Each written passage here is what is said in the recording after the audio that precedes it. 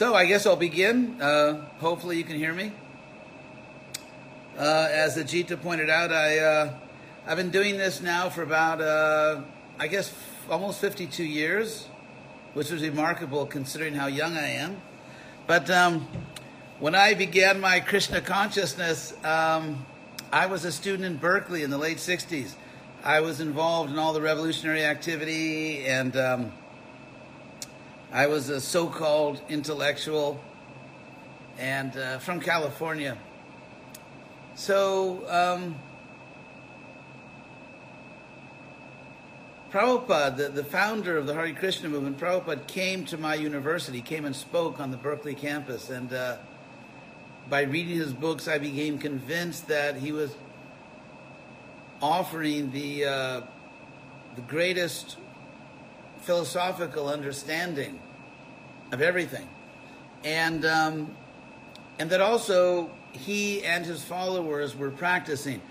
I was exposed to many different religions. I was certainly not fanatical. I never thought then, and I still don't think now, that there's one true religion and everybody else goes to some really bad place.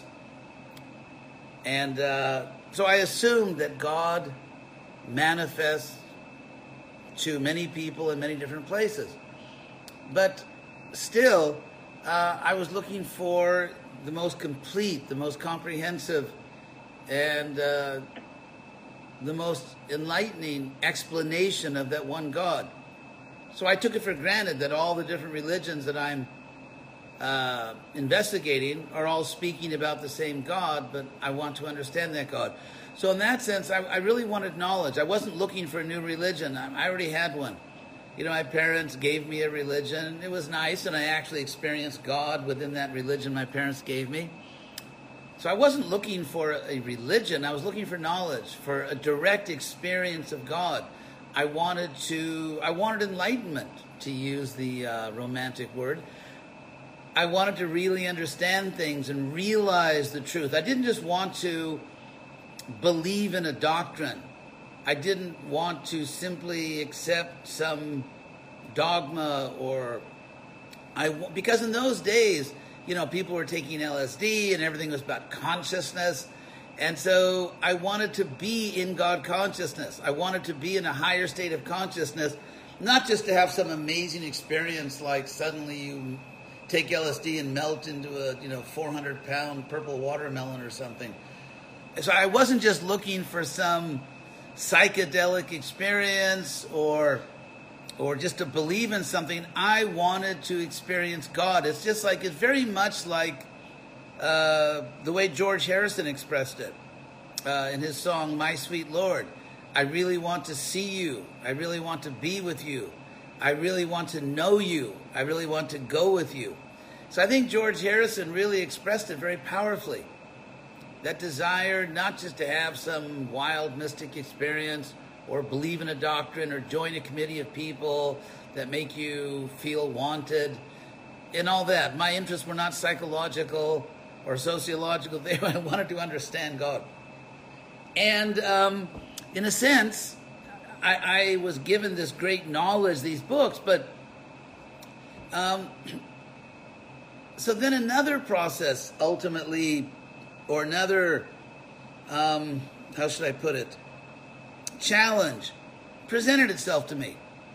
And in a sense, Prabhupada wrote to me one time and said, read my books and explain them in your own words. Because Prabhupada understood there are cultural differences, and language is very much an expression of culture. Language is if you, for example, if you speak Italian, when I speak Italian, my hands start moving. So it's just, cosa posso fare.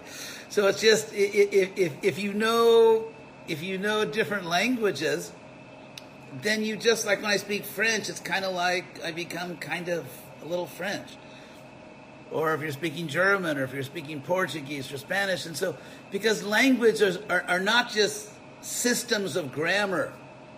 They're not just systems of grammar, including syntax and semantics and lexicon, but languages are, because a certain culture, a certain group of people speak a language, and the way they speak it, the expressions they have, reflect the culture they're coming from. So in that sense, languages are not purely neutral tools, but they're actually rich expressions of history and culture and so on. And the same is true of India. And so Prabhupada expressed universal truth, but in a specific historical language. Just like, for example, if you look at, let's say you look at the music of Johann Sebastian Bach or the Beatles, what you find is that in both cases the music has achieved a type of universal status. Like if you look at great classical music, Beethoven or whatever, I mean, Beethoven absolutely reflects the historical time he was living in. The fact that he wrote his music at the end of the 18th and the first part of the 19th century in Austria, part of the Germanic world, or the fact that Beatles were English, the fact that they really did most of their work in the 60s, from the early 60s to the late 60s, and what they sang about, the way they expressed themselves, is really, it's both historically situated, but it's also universal. And so Prabhupada is the same. Prabhupada gave universal truth, but inevitably he used a particular language to express it, and that language is both universal and historically specific.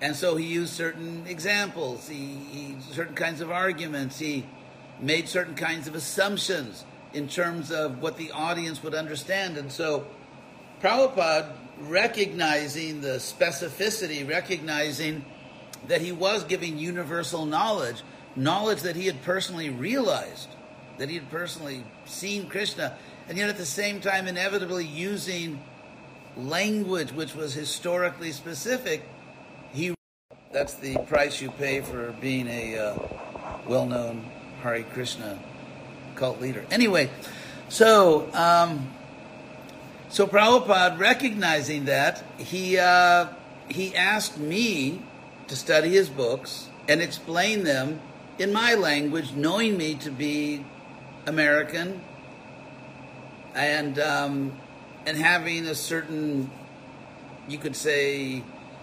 intellectual propensity or whatever. And so the reason I'm mentioning all this is because I think you are all in the same situation. And in a sense, I mean, it's a lot of fun, and it's not, you can have a great spiritual life.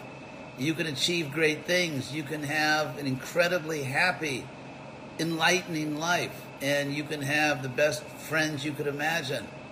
And you can do great good in the world. All that is possible within Prabhupada's movement. But at the same time, now I have to say something just because I think it's true, and I think it's importantly true. Some things are true, but they're very trivial. Like, for example, how many trees am I seeing right now out this window? There is a truth of it, but it's trivial. It really doesn't make much difference at all in your life. But other things are more important. So if you study humans, inevitably, when a large number of people join any movement, whether it's religious, political, social, cultural, or whatever it is, they bring a certain psychology toward it. They bring certain assumptions to it. And so we can study different psychological types.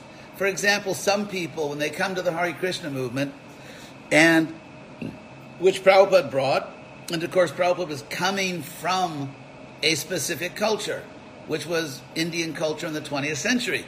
And the way of dressing, even the religious type of dress, and of course the secular dress, and certain kinds of food, certain types of architecture, are very much part of the reality of India at a certain point in history.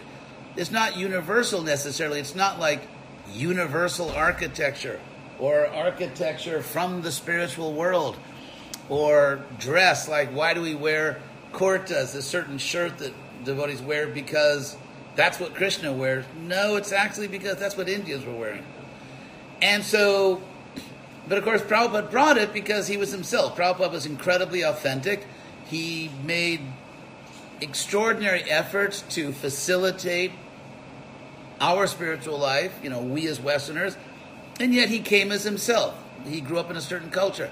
Now, there are some people, inevitably, who when they join any religion, they kind of take the whole package as universal and absolute and eternal. So that wearing, let's say, a kurta, a certain kind of shirt, which actually is a Muslim shirt, the word kurta is a Muslim word, that somehow, if you want to practice bhakti yoga, you have to wear that shirt, or you have to wear certain robes, or you have to cook in certain ways, use certain spices, or you have to make music in certain very specific kinds of ways, because that's what bhakti yogis do. And, for a while, I have to admit, I believed that. I just never quit. I never thought about it. It's not so much I thought about it, I studied it, and then I made my decision. No, I never thought about it. It was just like a package deal. Hare Krishna movement, this is what you do. And the people who continue to believe this, they're not bad people. And many of them are really great people. They love God. They're trying their best to help other people. But from a point of view of logic and history, I believe, this is my personal conviction, that most of the people in the Western world, not everyone, but most of the people in the Western world will find it much easier to practice bhakti yoga if we don't pile on them a long list of ethnic requirements, like you basically have to adopt a new ethnicity. You have to change all these external things. And I have written papers in which I have, I think, proved by the normal rules of logic that that's not what Prabhupada taught. Prabhupada consistently taught that I did not come to the Western world to, steal your pants or your skirts and just, wrap you up in Indian robes or something. Or I didn't come to the West because everybody has to like the kinds of foods that I like. If we talk about a vegetarian diet or a vegan diet, that's an ethical consideration. That's an ethical consideration, not being cruel toward other creatures. But whether you like, chapatis and samosas or, hummus sandwiches or, whatever, it's like, that's totally irrelevant. It's not that if you love God, you will only eat in Indian restaurants, or it's not that if you love God, you will only eat Western. It's irrelevant. There are ethical things, and there are considerations which are not, let's say, strictly ethical, but they involve yoga practice. To give an example, there is a belief, which I have not personally verified, but there's a belief among almost all Asian spiritual traditions, including Hindus, Buddhists, all different kinds of yogis. It's sort of a pan-Asian belief that certain foods are, how should I put it? Certain foods sort of will cognitively interfere with your meditation. It makes it harder to meditate. And among these are onion and garlic. I'm really sorry to have to be the one to tell you this. But, so to what extent, is this scientific?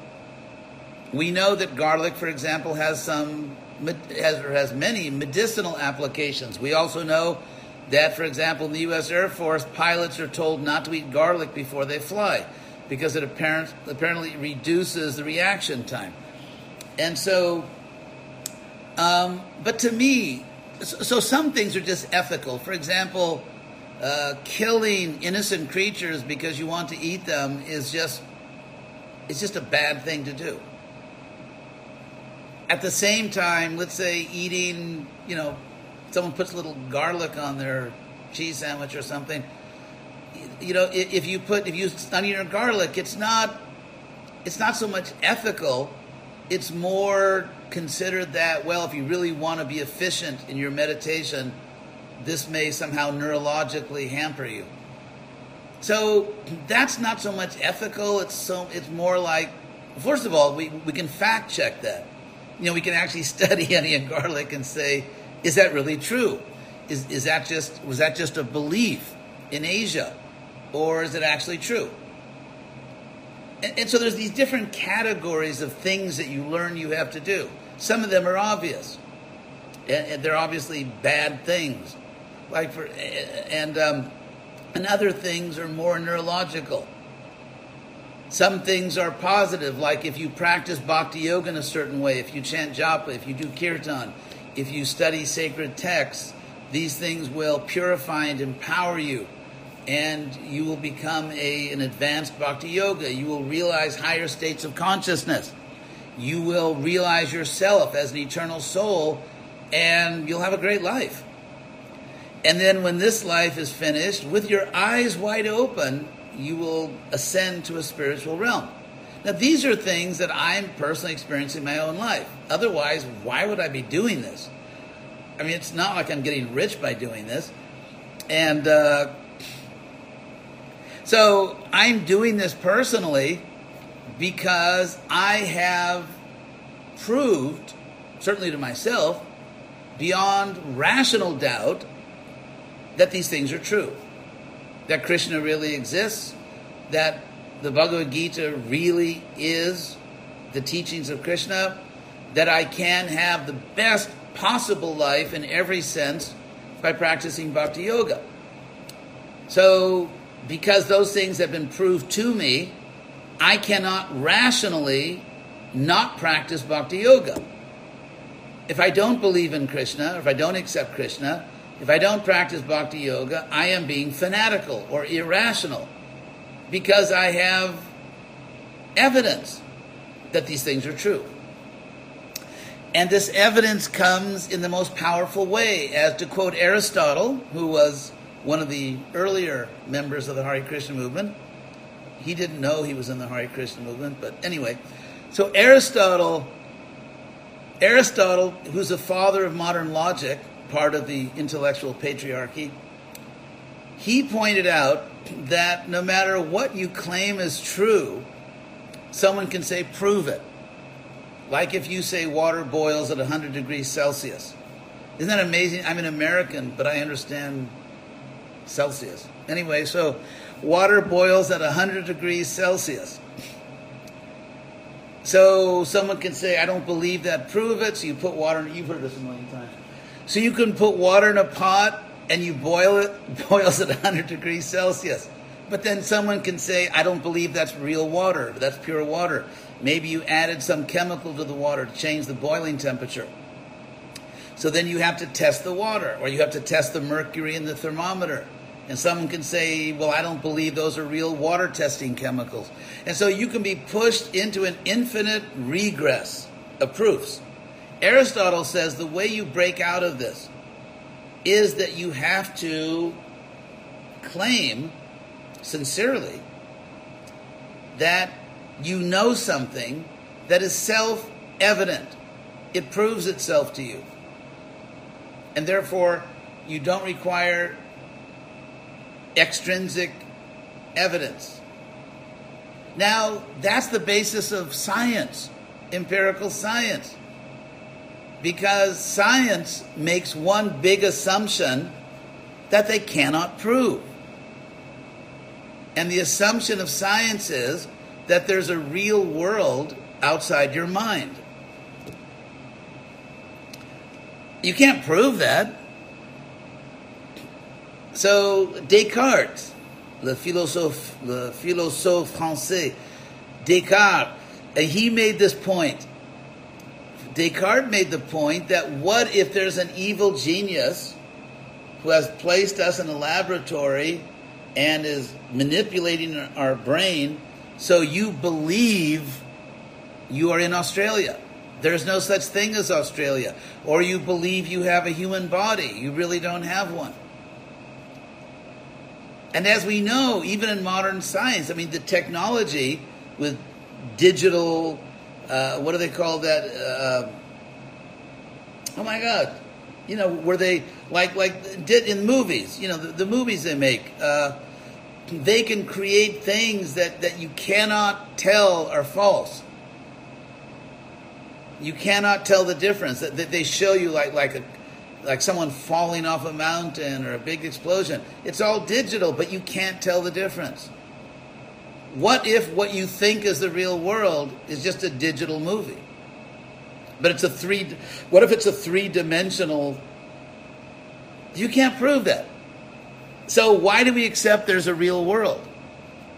Because somehow or other, our experience of the world convinces us that it really exists outside our mind. And so based on that assumption, which is actually true, I mean, I don't want to drive you crazy here with philosophy, but based on that assumption, you do science. Or for example, you sleep at night, you dream, you wake up, and you conclude, you are convinced that the world you see awake is more real than the world of your dream. You can't prove that empirically, because your dream world is no longer available to you to study. So, but some things are so powerful, some experiences are so powerful that they become the foundation of our whole worldview, and we live our life accepting those things are true because of the power, the self-evident power of that experience. That's exactly what Krishna consciousness is. If you are a serious practitioner of Krishna consciousness, you will experience God. You will experience your own self as a soul so powerfully that you will see beyond doubt that the way you saw the world in material consciousness was something like a dream, and that you are now waking up. So, anyway, to wrap this up, and then if you have any questions and you have a lot of money, then you can present your questions. That was joke. That was joke. I mean, even though I'm an American, I actually do have other values. So, so the idea here is that in my approach to Krishna consciousness, I have to be true to myself. And I need to understand things in a reasonable way. If someone tells me I have to dress in a certain way, they have to give me a very good reason.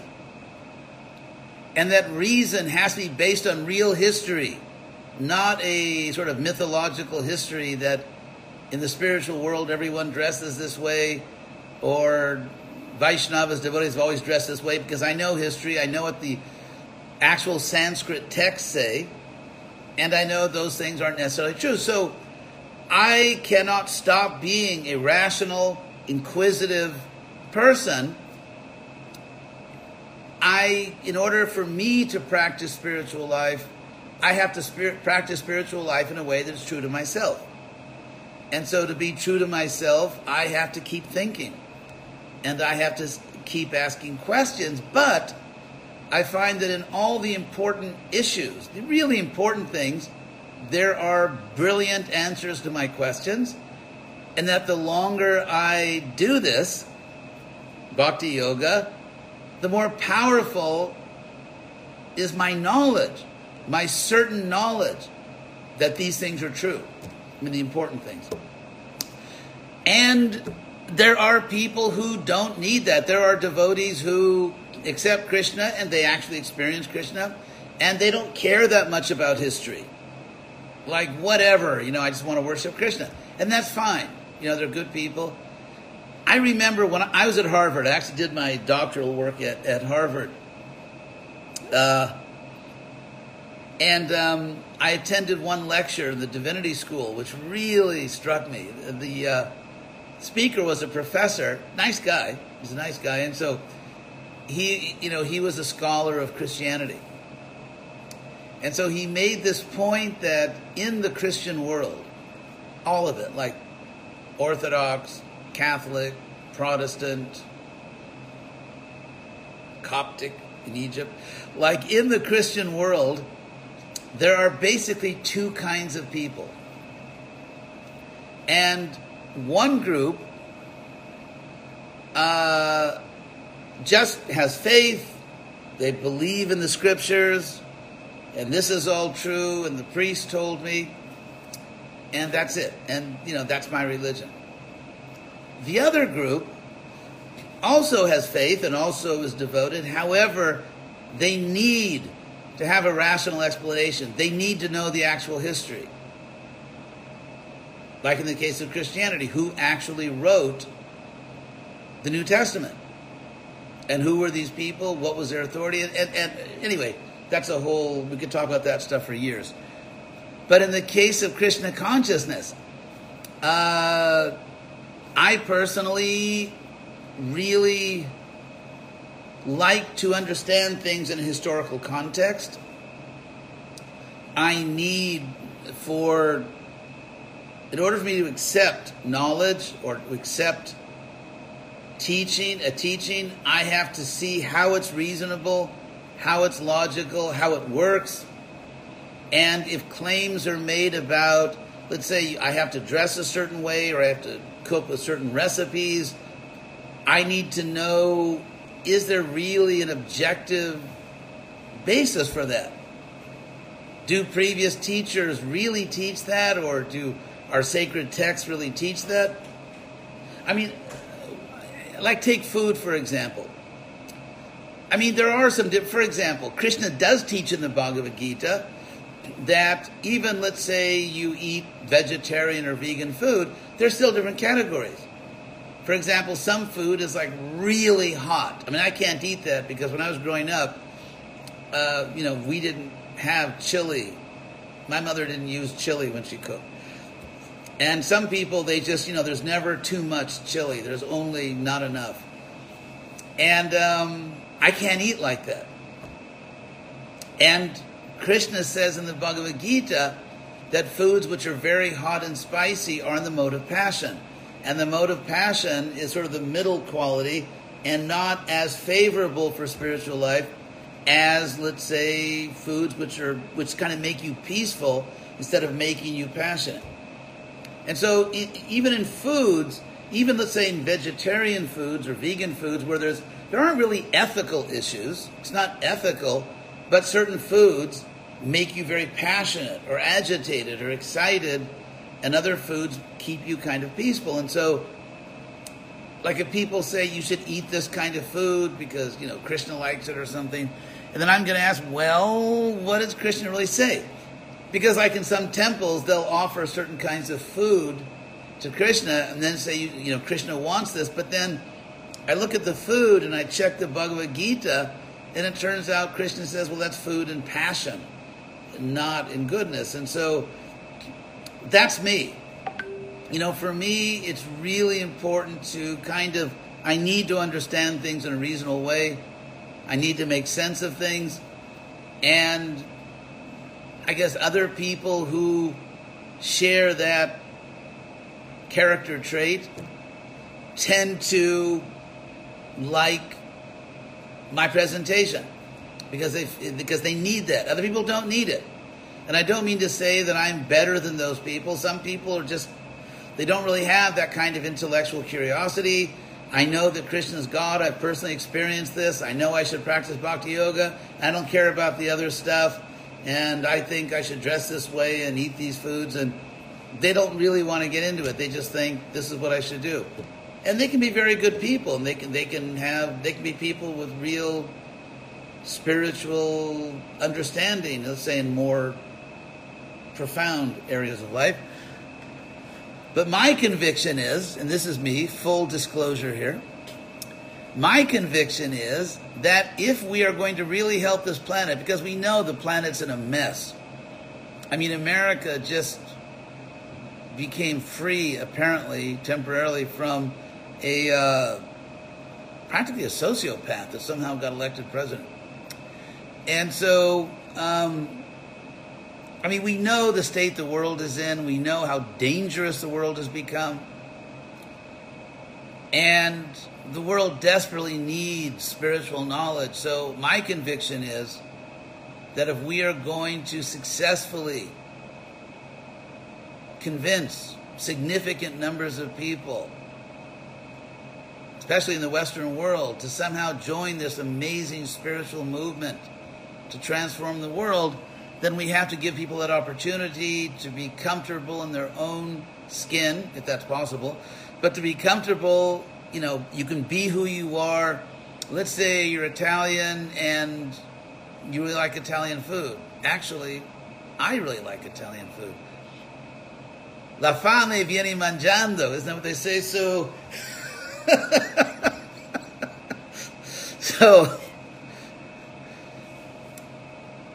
if someone, let's say, likes Italian food or Chinese or whatever, we're not trying to get people to eat Indian food. We're not trying to get people to use Indian clothes. We're trying to get people to love God and to understand who God is. So that's our approach. We started a project called Krishna West, which just means to present Prabhupada's mission in a way that facilitates, makes easier the practice of Bhakti Yoga for Western people. We want to do everything humanly possible to make it easier for people without sacrificing, moving parts that you really need. It's like if you go to your car, let's say you have some kind of chrome thing on the top of your car and just kind of, you don't need it. So you say, okay, we don't need this big chrome thing. But if you, let's say, there's some important part of the motor and you say, well, I don't need that, and your car's not going to run. So this distinction between essential parts of Bhakti Yoga and things that are not essential is a distinction that comes from Prabhupada and from the great teachers before Prabhupada. So in Krishna West, we are very, very careful not to throw out something that you actually need to make the engine work.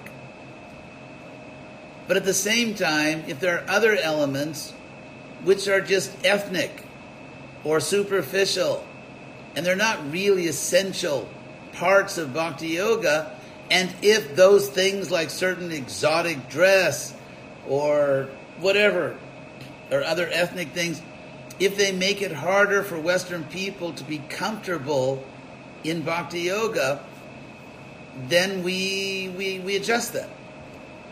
We keep everything that you really need to become perfect in Bhakti Yoga, and we try to eliminate things that you don't really need and are making it more difficult for you or make you feel a little uncomfortable. So that's my approach, and even philosophy, trying to explain Krishna consciousness in a way that makes sense, that's rational, that's really history-based. And by history-based, I mean even based on the real history of Krishna consciousness, the real history, and the history even given in the scriptures. For example, if you say, well, historically devotees dressed a certain way, if you look in the Bhagavatam, the sacred books themselves, you find that's not true. Because I actually did this. I actually researched and I looked up all the descriptions of clothes. What did people actually wear thousands of years ago? What did they wear hundreds of years ago? And I found that there's absolutely no evidence that there's a specific eternal uniform for Bhakti Yogis. Basically, Bhakti Yogis adapted to the world they lived in.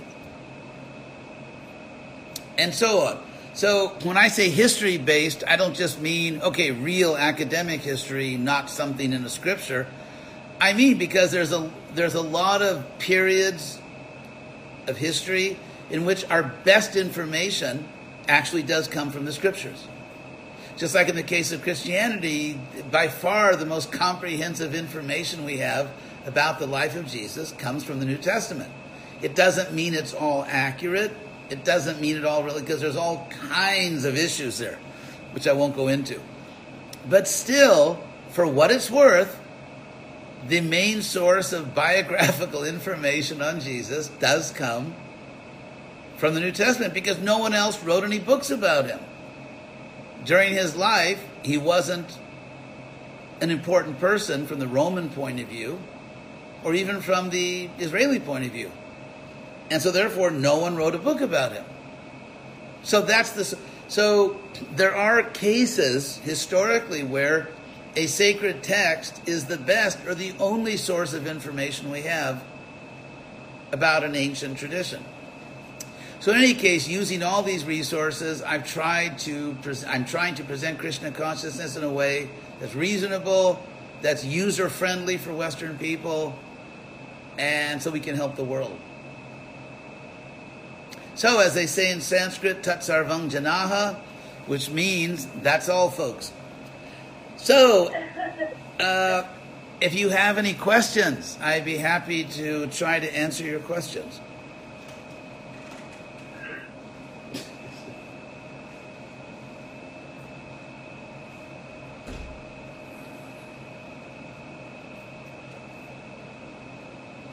You know, the questions are really free. I was just kidding.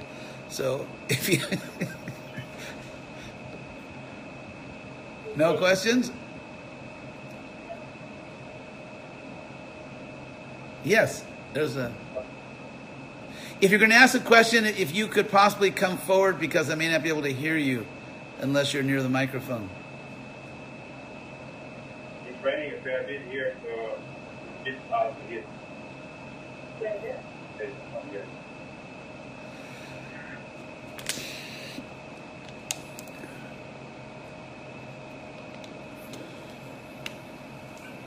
You mentioned how, for example, the food. I totally agree with you. I agree with you on the fact that food, we take Indian food as a Vedic thing, and God is Indian and He only likes Indian food. I totally agree with that. And you also mentioned how some foods, like garlic or onions, are not favorable to meditation. So I'm just wondering if you could apply the same thing to the dress code. I totally agree on the fact that bhakti is not dependent on dress Right. or any external. But I do have the experience myself that some clothes are more conducive to meditation or sitting in a class or Right. taking worship, or going to church and etc. For example, if you go with a very tight jeans or tight leggings, they're not very conducive to sit, listen to Bhagavatam class or Okay. go to the day. Good question. Yeah. What's your name, by the way? Sorry? What's your name? Raja Devi. Where are you from? Spain. Spain. España. No me digas, vale. Okay, it's a good question. And here are the points. Let's talk about clothes. First I would argue, I'm argumentative, but I would give the argument that a lot of what you're describing, some of it is psychological and not... I'll give you an example. If you study religious communities, for example, we could study Christian monastic communities, we could study Islamic communities, Buddhist communities, all, Jewish Orthodox communities. And so what we find is that, let's say, Orthodox Jews who have a very distinctive form of dress, they feel more Jewish when they dress like that. Or Buddhists feel more Buddhist when they dress a certain way. Or Christian, let's say a Trappist monk or a Franciscan or whatever, they feel more Franciscan and more Catholic when they dress a certain way. And there's certain Hare Krishna devotees that feel more Hare Krishna, they dress a certain way. And so what that leads me to conclude, I think there's a huge amount of social psychology operating here. And I don't mean to say you're wrong. I don't mean to say that your feeling is foolish or anything like that. But when you join a community, as we know, the principle of satsanga, which means spiritual company, association, satsanga. And so we develop faith, we develop devotion within a community. And Lord Chaitanya said that in this age we perform Sankirtana. We chant together. And so the fact that you and I are talking right now, it's fun because, I've met an interesting devotee from Spain, now in Australia. And so you get to, I don't know how interesting it is for you to talk to me. But anyway, so when we're in community, that gives us strength. It gives us, and in all communities, it could be a political community, a social activism community. It could be a Buddhist or Jewish or Christian or Muslim community. And so I think that when you're trained in a certain way and you're taught that this is the appropriate dress. For example, let's say I go to an academic conference. Let's say I'm going to speak at an academic conference. And, you kind of have to, so I have to actually wear like a collar shirt or something because there's certain standards, or I wear, pants or regular shoes or something. And I kind of, it puts me in the mood. It makes me feel like I'm more part of what's going on around me. And so I think we could give hundreds and thousands of examples where if you are in a community that has certain cultural expectations and you associate certain appropriate states of consciousness with certain ways of dressing, then it does actually bring you to that state of consciousness. In my own case, and if that's what works for you, then I respect that. In my case, ever since even before I joined the Hare Krishna movement, oh my God, I joined the Hare Krishna movement. Anyway, even before I joined the Hare Krishna movement, I'll give you an example. When I was 20 years old, I was home for the summer in Los Angeles from Berkeley. And I was doing something, and I was on Hollywood Boulevard. The only reason I would go to Hollywood Boulevard is because I had a cousin visiting from Mississippi, and she was about, a teenage girl, and so the family said, okay, you have to show her around. So I was showing her, Sunset Boulevard or Hollywood Boulevard. And so we ran into a Harinam Sankirtan party. I was not a member of ISKCON. I had no idea what ISKCON's philosophy was. I was just, 20-year-old from Berkeley that I liked the devotees. I saw them on the streets. Thought they were a little rambunctious, but still I thought this is really spiritual. And so I said to my cousin, hey, let's do this. And of course, she was from Mississippi. I was from California. I could have told her, stand on your head. That's what people do. And she would have done because, I was her California cousin telling her what's totally cool right now. So we were chanting. And the devotees were in a line, dancing in a line and chanting. And then the thought crossed my mind, should I go stand in the line with them and chant, or should I stay here where I am? And in my heart, the answer I got was, maybe it came from Krishna. I think it came from Krishna. But the answer I got was, it's better I stay here among all these, quote unquote, normal people. It's better I stay here because then other normal people will see that a normal person is chanting. And ultimately, that will probably do more to encourage the other people to chant.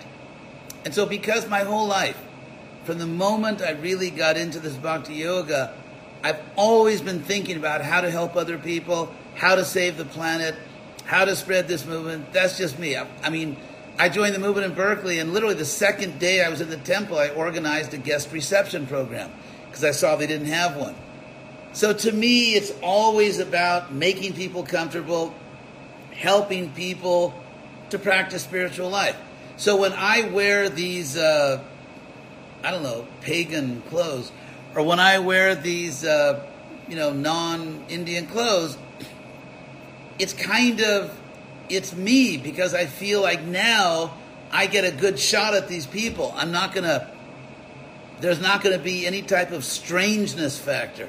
Obviously in the world, in Australia, in Spain, in America, there's a certain small group of people who are, you could say, Indophiles.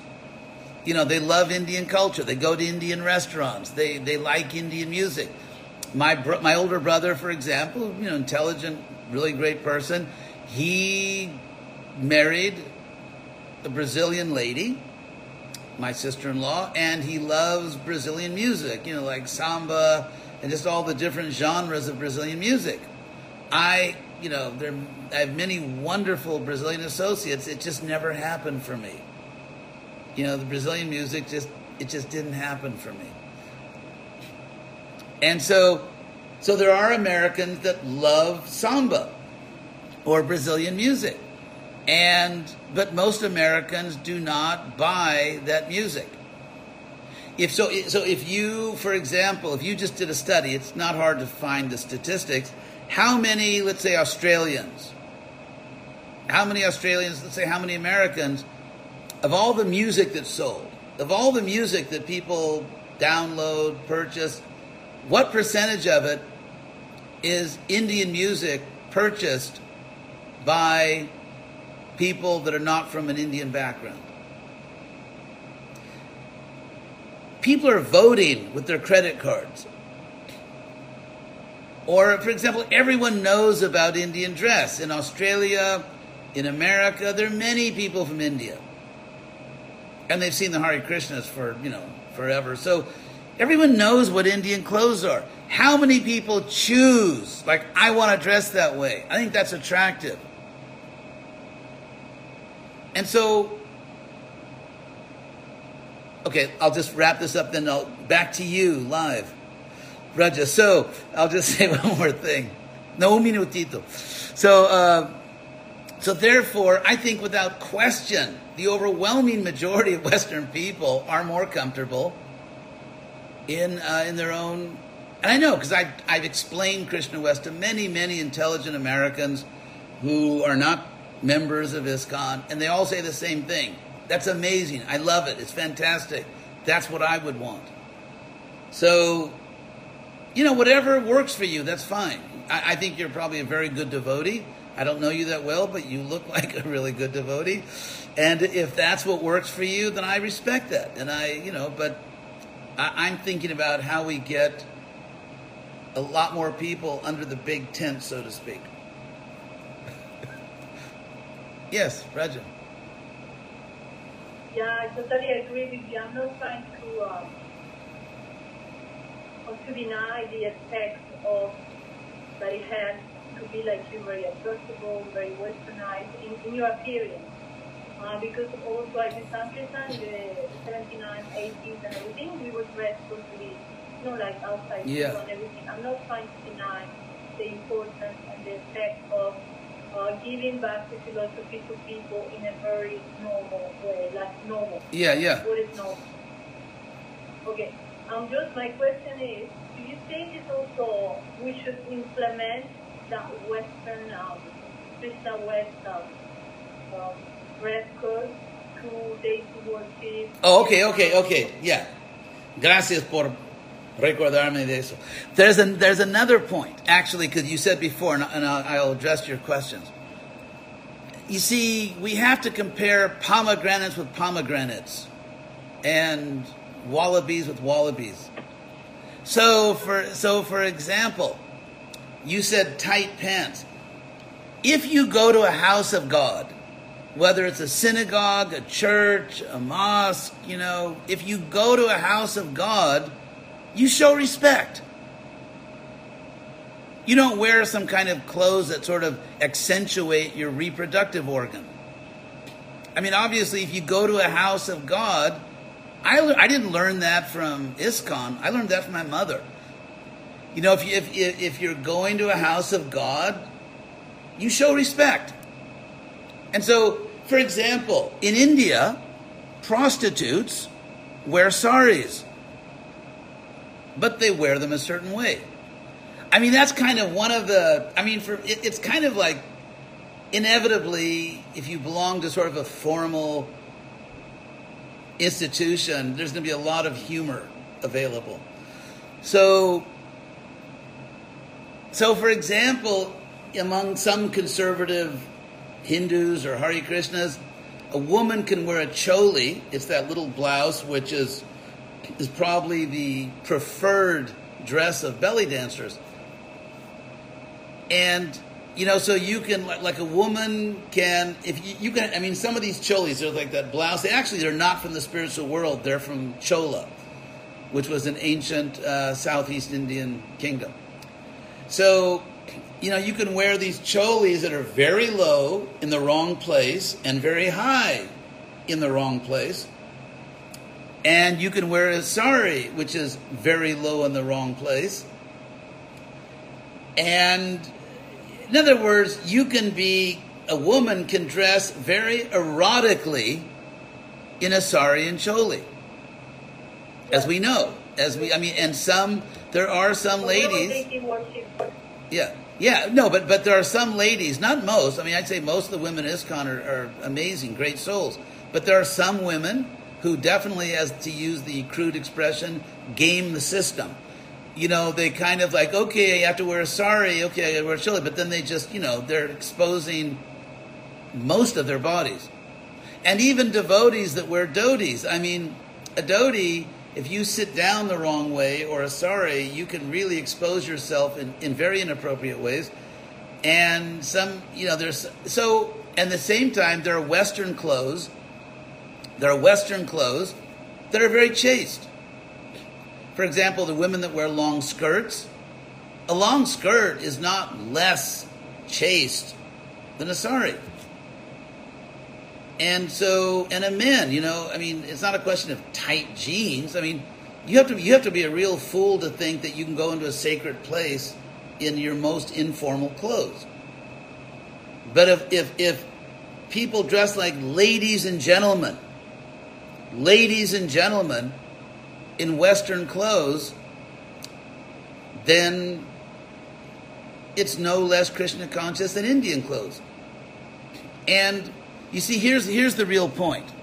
I believe that we should be teaching people cultural principles, not ethnic details. To wear Indian clothes is an ethnic detail. To dress in a chaste way, because if you are a lady or a gentleman, you realize that in order to be happy, in order to escape from birth and death, people need to be God conscious. So it is an act of cruelty, it is an act of shameless narcissism to do everything in your power to take people's consciousness away from God and to fix it on your dying body. If you dress in a way that people become sexually interested in you, even if you're not interested in them, I want the admiration. If I'm dressing in a way out of vanity or lust, because I want people looking at my body, when I know if they look at my body, they're going to have to take birth again and die again and be degraded. Whereas if I can shift their consciousness to God, they'll have real life. So to me, dressing in a way that's not chaste is simply an act of destructive narcissism. That is a philosophical and psychological principle.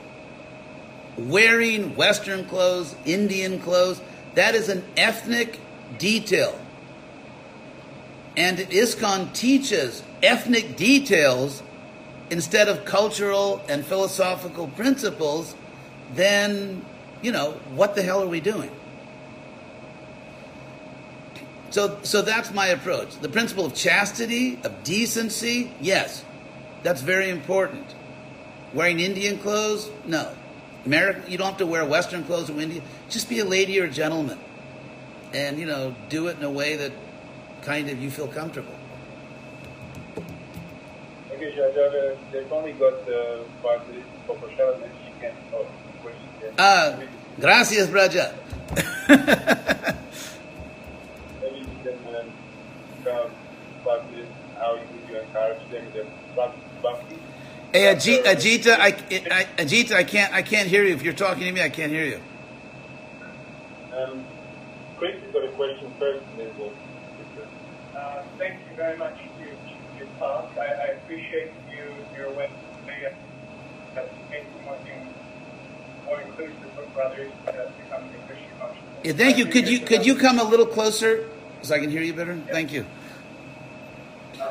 I've been in New Govardhan for about 3 to 4 months studying Krishna consciousness, making if this could be my spiritual path. I really appreciate the way that you're trying to make things more inclusive for Westerners to come in and accept, this pathway of God. There seems to be a lot of text in Krishna consciousness, a lot of stories that I've heard. Particular things within the Bhagavatam and the Mahabharata, the story of India. My logical mind sometimes hears these stories about, let's say the battlefield of Kurukshetra. I think there was the story of hundreds of millions of people fighting. And then I hear stories of humanity, men and women being much larger than they are. Okay. So my question is, am I supposed to take that as gospel? Because my logical brain is telling me that back then humans were smaller. And, to fight battles, I was in the U.S. Army. It's like... Right. Okay, let's jump into this stuff. Sure. Okay, yeah. First of all, the figure which Prabhupada gives in a Gita purport, 640 million people, I don't know if that was an editing mistake or what, but the actual number given in all the Shastras is much, much smaller. The actual number given in the Mahabharata itself comes out to about, 2 or 3 million, roughly. I mean, I could look up the numbers. So the 640 million number has no basis in any ancient text. It's just somehow a number that, slipped through the editing process. And then as far as, you gave other examples of the different Puranas of, yeah. Human beings being larger than they are. Oh, yeah. There are a lot of things, how should I put it? The Hare Krishna, I'll be very honest with you. I'm going to just really be bold here and treat you like an adult. So, the sociological reality here is that there are millions of people in the Hare Krishna movement. And most of them are very good, sincere people. Most of them are not scholars. Most of them, many are professional, but they're just not scholars. Very few of them have actually studied what in the academic world is called Indology or Indic studies or, Vedic studies. And there are a lot of urban legends floating around the Hare Krishna movement. There's a lot of things that people hear. There's very little fact-checking. The good news here is that our basic teachings are absolutely based on sacred texts and even other sources of knowledge. For example, we say that Krishna appeared 5,000 years ago. Technically, it's about 5,100 and something years ago. Now, is that really true, that Krishna appeared so long ago? Well, that number was actually, where did that number come from? It's not in the text because, obviously ancient Sanskrit texts don't say that in the future, when people switch to the Julian calendar, the Western Julian calendar, the day will come when they will say 5,000 years ago Krishna appeared. So where does this number come from? It actually comes from astronomical mathematical analysis. About, I guess around the year 7, let me see, I can tell you exactly when it was. There was a great scientist, mathematician, astronomer in India named Aryabhatta, who, he was born in 476 AD, died in 550. So that is, you could say, very late antiquity in Europe, maybe the early Middle Ages, very early Middle Ages. So he's one of the inventors of trigonometry. So he wasn't just like a loony preacher on the corner. In trigonometry we use words like sine, cosine, and all that. those are actually translations from Sanskrit words. He was one of the inventors of trigonometry. He was one of the great astronomers of his time. There are all kinds of celestial bodies in modern astronomy named after him. So, smart guy. Aryabhata, I say, but because in the ancient world, in ancient India and also other places in the ancient world, people were really into, you could say, astronomy for the purpose of astrology. In fact, Copernicus, one of the reasons that Copernicus did all his research to find out that the Earth goes around the sun is because they needed better astronomy to do better astrology. And there were other reasons also. I mean, the old world, you know, how did science really get going in the West? What were these people really thinking of? It's much, much deeper and more complex than people know. But in any case, so in Sanskrit literatures, I would say for great events like the birth of Krishna in this world, there are all these astronomical descriptions, like this constellation was at this place in the sky, this particular planet was ascendant, and so on. So what we can do is we can take all these descriptions, say of what did the night sky look like when Krishna was born? You know, what was the situation with the zodiac, with the constellations? And then we can actually calculate how long ago would the night sky have actually looked like that.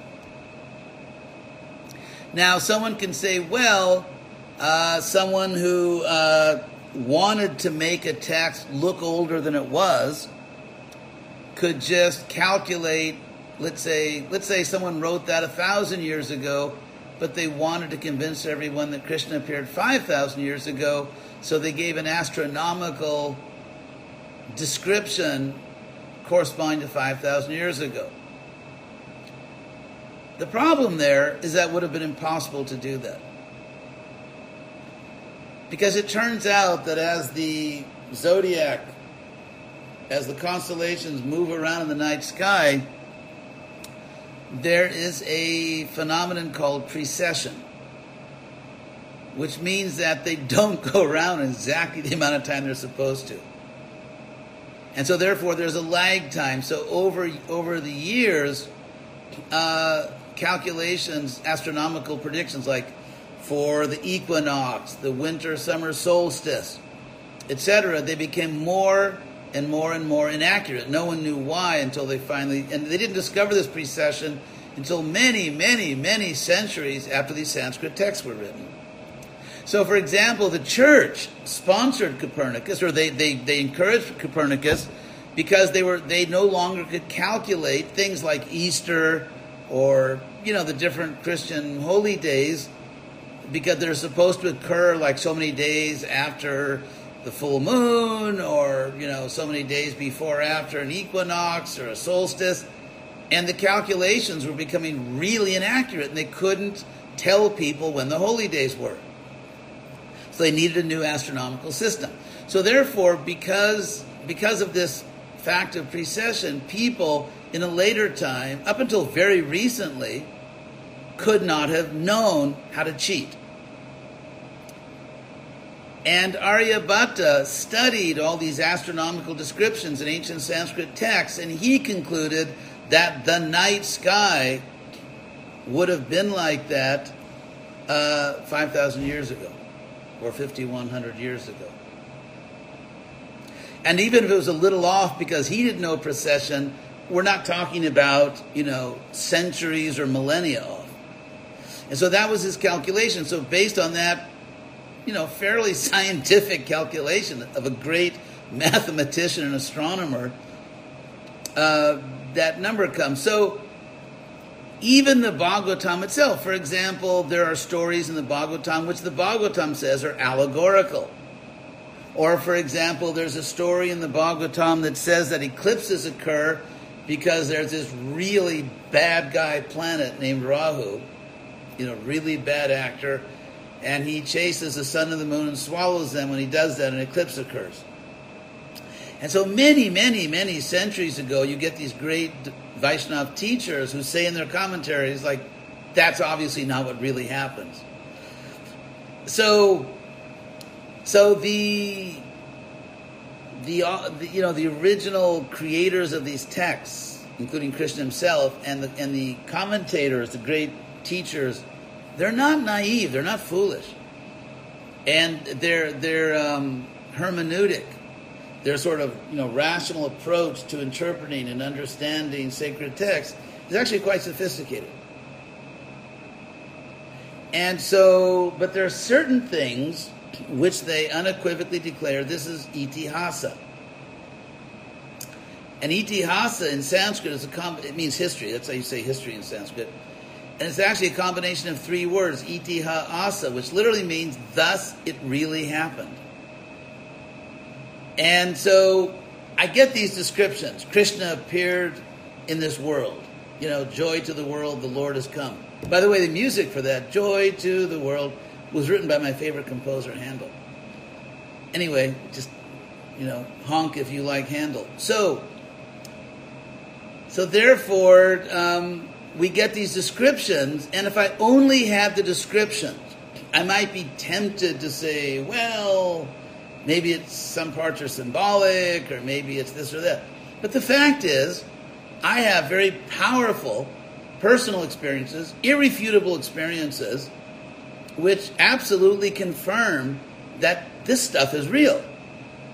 In fact, just as your awakened state is more real than your dream state, my experiences of Krishna, my experiences of the reality of all this amazing stuff, it's actually a more real perception of the world. It's not like when you realize Krishna, you will no longer believe that Canberra is the capital of Australia, or you will no longer believe that eucalyptus trees were brought from Australia to California. I mean, it's not that you deny the laws of biology or chemistry. It's not in that sense that you see things differently. It's that you see the same eucalyptus trees or the same whatever, but you see it in a much more powerful way. You see the universe is multidimensional. You don't deny the empiric dimension. You simply see that it's just the surface of reality. So I think I am on very firm epistemic ground here.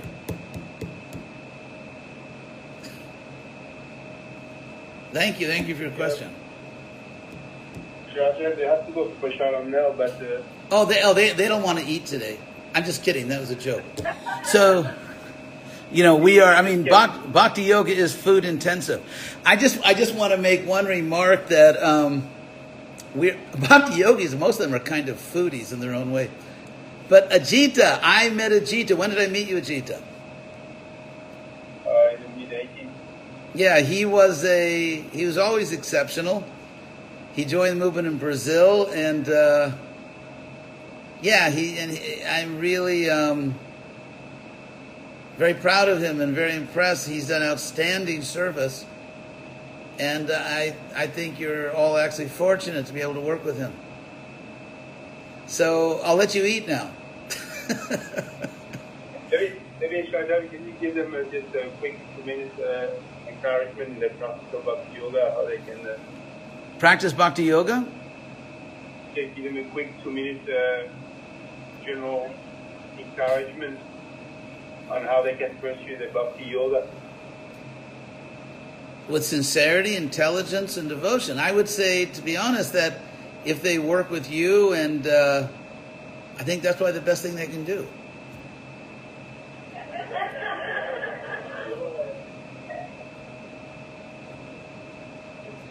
There, I gave it to you in 20 seconds. So, thank you all very much. It was a pleasure to see all you guys, and I wish you all a lot of success in your spiritual lives.